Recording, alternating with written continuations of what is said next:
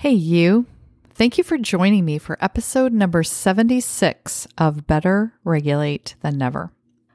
I am so glad that February is halfway through because I love spring and summer, and it just means it's that much closer, and I'm so ready for it. Even though we have not had a bad winter, really, at least where I live, I just don't like it. And so, and I've lived here my whole life, so it's so interesting that it still always bothers me so much because I don't know anything different, but I just imagine what would it be like if it was nice all the time.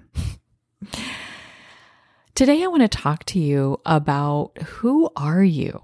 And I want to talk to you about the things that you're not so that you can start to figure out what it is that you are. And I know the things that you are not are all the things I thought I was when I was younger. And really, way into my adulthood, did I believe these myths as really what they are. So I wanted to make sure that you know them now so that you don't get mixed up on so many of these ways that we get information about who we are. So first of all, you are not what has happened to you. So many of you have trauma and abuse and tragedies in your background. And many times we take those experiences and we make it mean something about ourselves. We make it mean that those things that have happened to us make us who we are. Now, I'm not saying that experiences don't shape us because I totally, in working with kids my whole life, I know that things that happen to you, even as a baby, shape a lot about who you are. But I want you to really think about, don't just look at that abuse and trauma and experiences and just make it mean something about yourself. You can create a different you. So, I've said this before, but I love this so much. We are born with everything that we need for this journey of life. And I remember thinking that there was something wrong with me and why didn't I have this or that skill, or why wasn't I like this other person? And I never looked inside to see, what am I offering into the world and what talents and ideas and strengths and gifts do I have that create something in the world. We all have talents and abilities and strengths that make the world a better place, and we have the ones that we need for this journey at the beginning, and we just need to unpack them. We are born 100% lovable and worthy and capable, and nothing that has been done to us in that trauma, abuse, or experiences, or nothing that we have done can change any of that lovability, worthiness, capability. We carry around a lot of stuff that we think defines us, but it doesn't. We believe a lot of stories about who we are or why we are, but they are just that, stories. We can believe whatever story we want to believe about ourselves. We do not have to believe the story that our families told us, that society told us, that the kids on the bus told us, that the kids in our classroom told us, that our teachers told us. We get to define our story. And sometimes we give ourselves a story that no one else gave us. We created that all on our own, but we can change it if we want to. We can be the hero in our story and not the victim. And if you haven't heard my episode number 8 on resilience, you need to go back and listen to that because I tell my story from both perspectives. And I just think it's very powerful. So if you haven't listened to that episode, go back and listen to it. And it can help you to create your story in a different way. You are also not your thoughts. Remember, every day we have about 60,000 thoughts, and we couldn't pay attention to all of them. But sometimes because we have so many, we don't listen to any, or like we don't pay attention to what they are. And so they're creating all sorts of moods inside of us. And we might get up in the morning and think, oh, I just feel terrible. Well, that's because of what you're thinking. But because we don't know that sometimes, we just think, well, I feel this way and I can't stop it. A lot of our thoughts are negative.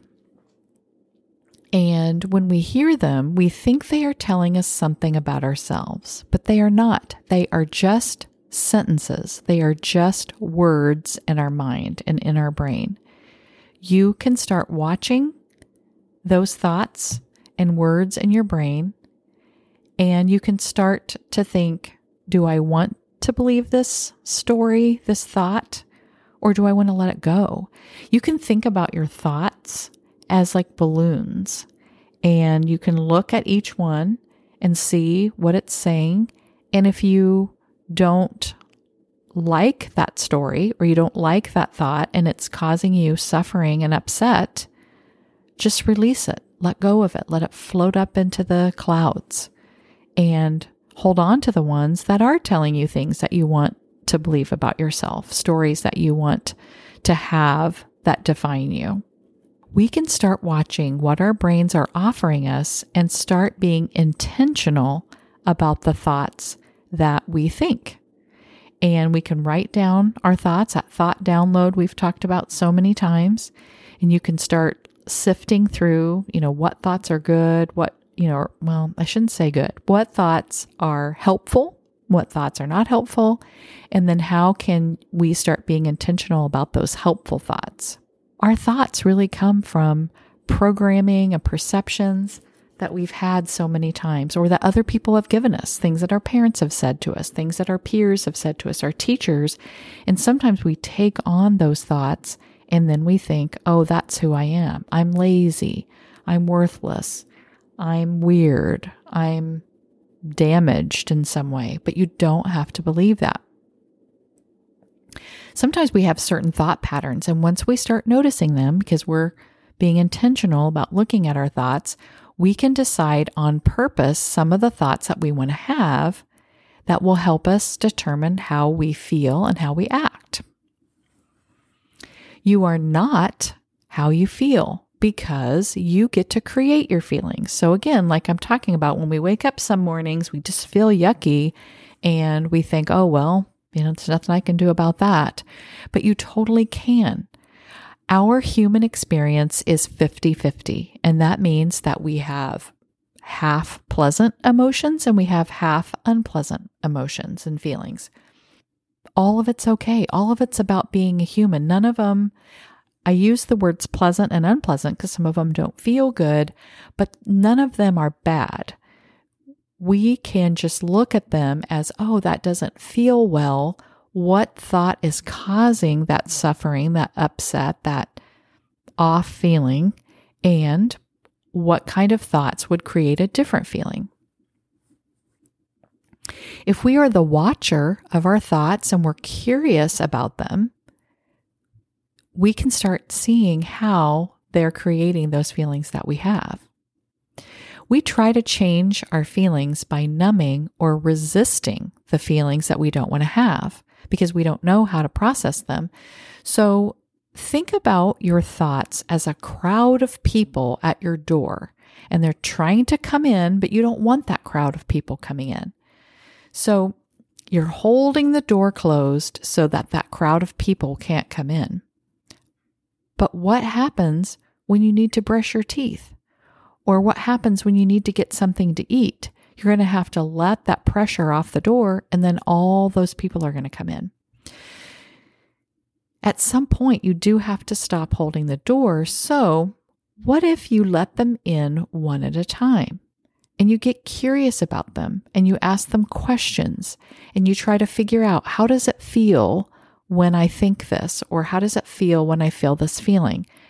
What is happening inside my body? What color is it? What does it taste like? What does it look like? And don't be upset about any of them. Just be curious about them, and you're watching them, and you're looking at them, and you're analyzing them. And then you just let them leave after you've felt them and analyze them, and they just go away. And then that is how you process emotions. So in episode 26, I talked about how to process emotions, a step by step, and there's actually even a worksheet to go through. If you go back to that episode, you can actually go through this processing your emotions method. Now, of course, we're not literally holding a door closed, but we do, when we resist emotions, we call that buffering. And buffering comes in many forms, and this won't be all of them, but overeating, overdrinking, opioids, so any drugs or alcohol, overworking, binge watching things, social media, overspending, video games, porn. All of those things get out of control for people who are trying to resist emotion. When you don't want to feel something and you do these other things, you just keep doing those things instead of feeling your feelings, and then you never get to process it through and let it go away. When you don't process it, it just stays in your body and it becomes overwhelming. And that's where so much anxiety and depression and so many things overtake us and really get in the way of us being successful, because we're not processing it and letting it go through our bodies. It is normal to have unpleasant feelings. So many people want to escape them and never feel them, but it is normal. It is part of the human experience. So as soon as you can figure out how to process them, allow them to be there, feel them, describe them, explain them, analyze where they're coming from, and then letting them go, then you will have such a relief and such a weight lifted off of you because you've let those things go. Now, I know that there are some people that need help to stabilize hormones in their brain, but the majority of us just don't want to feel uncomfortable. If you do feel like you are not able to do this because possibly your brain isn't stabilizing hormones correctly, make sure you talk to a doctor and see if there are some medications that help stabilize those hormones to help you feel better. But this thought process and processing emotions will still work the same and be good for you, even if you do need some help with medications or therapy to get through some of those other things. If you actually process an emotion, it doesn't actually last very long. If you are willing to feel any emotion, your life becomes bigger. You start to show up for your life. You are not your failures, because they are actually the way to become successful. I know that sounds so crazy. We are told forever that we shouldn't fail, but failing is actually what we need to be doing in order to get to bigger and better things. Failing is something that most of us avoid. We don't want to feel it because it feels bad. It feels unpleasant. But the kind of failing that I'm talking about today is good for you. We are so afraid to put ourselves out there because we are afraid that we won't do well, that someone will think we are weird, that people will reject us, somebody's going to get mad, whatever it is. But if you are willing to feel the feelings of someone thinking you're weird, the feeling of failing, the feeling of rejection, then you are going to do so many big and wonderful and successful things. The people that are successful in the world that you're looking around and comparing yourself to and wishing you were, they are able to feel difficult emotions because that's how they got there. They did not get there without feeling unpleasant or going through things that were difficult. Things that scare us move us forward in our lives. What would you do if you were not afraid to fail? Start putting yourself out there to experience some failure, and you will actually find more success. You are your future. It is your property, and you get to create it. The only thing we have is right now. Now, I just said you are your future, and you don't really have your future yet, But we can't look to the past to define us. We can't look at where we were and say that's where we're going. Sometimes our past can help us make some adjustments or do some things differently, but it isn't who we are. It cannot tell us anything about who we are right now or who we're going to be. The past is just our thoughts about the past. Our future is just our thoughts about the future. But why don't we take control of those thoughts? What do we want to believe about our future? Don't ask your friends or your family what to create. You get to create it. What do you think? What future do you want? That is such great news. We are going to create it by being intentional about what we think, which will create a feeling, which will create an action that will give us a result. A life coach can help you create that future. A life coach can help you figure out what thoughts are getting in the way of that future self and help you create thoughts that will help you move forward.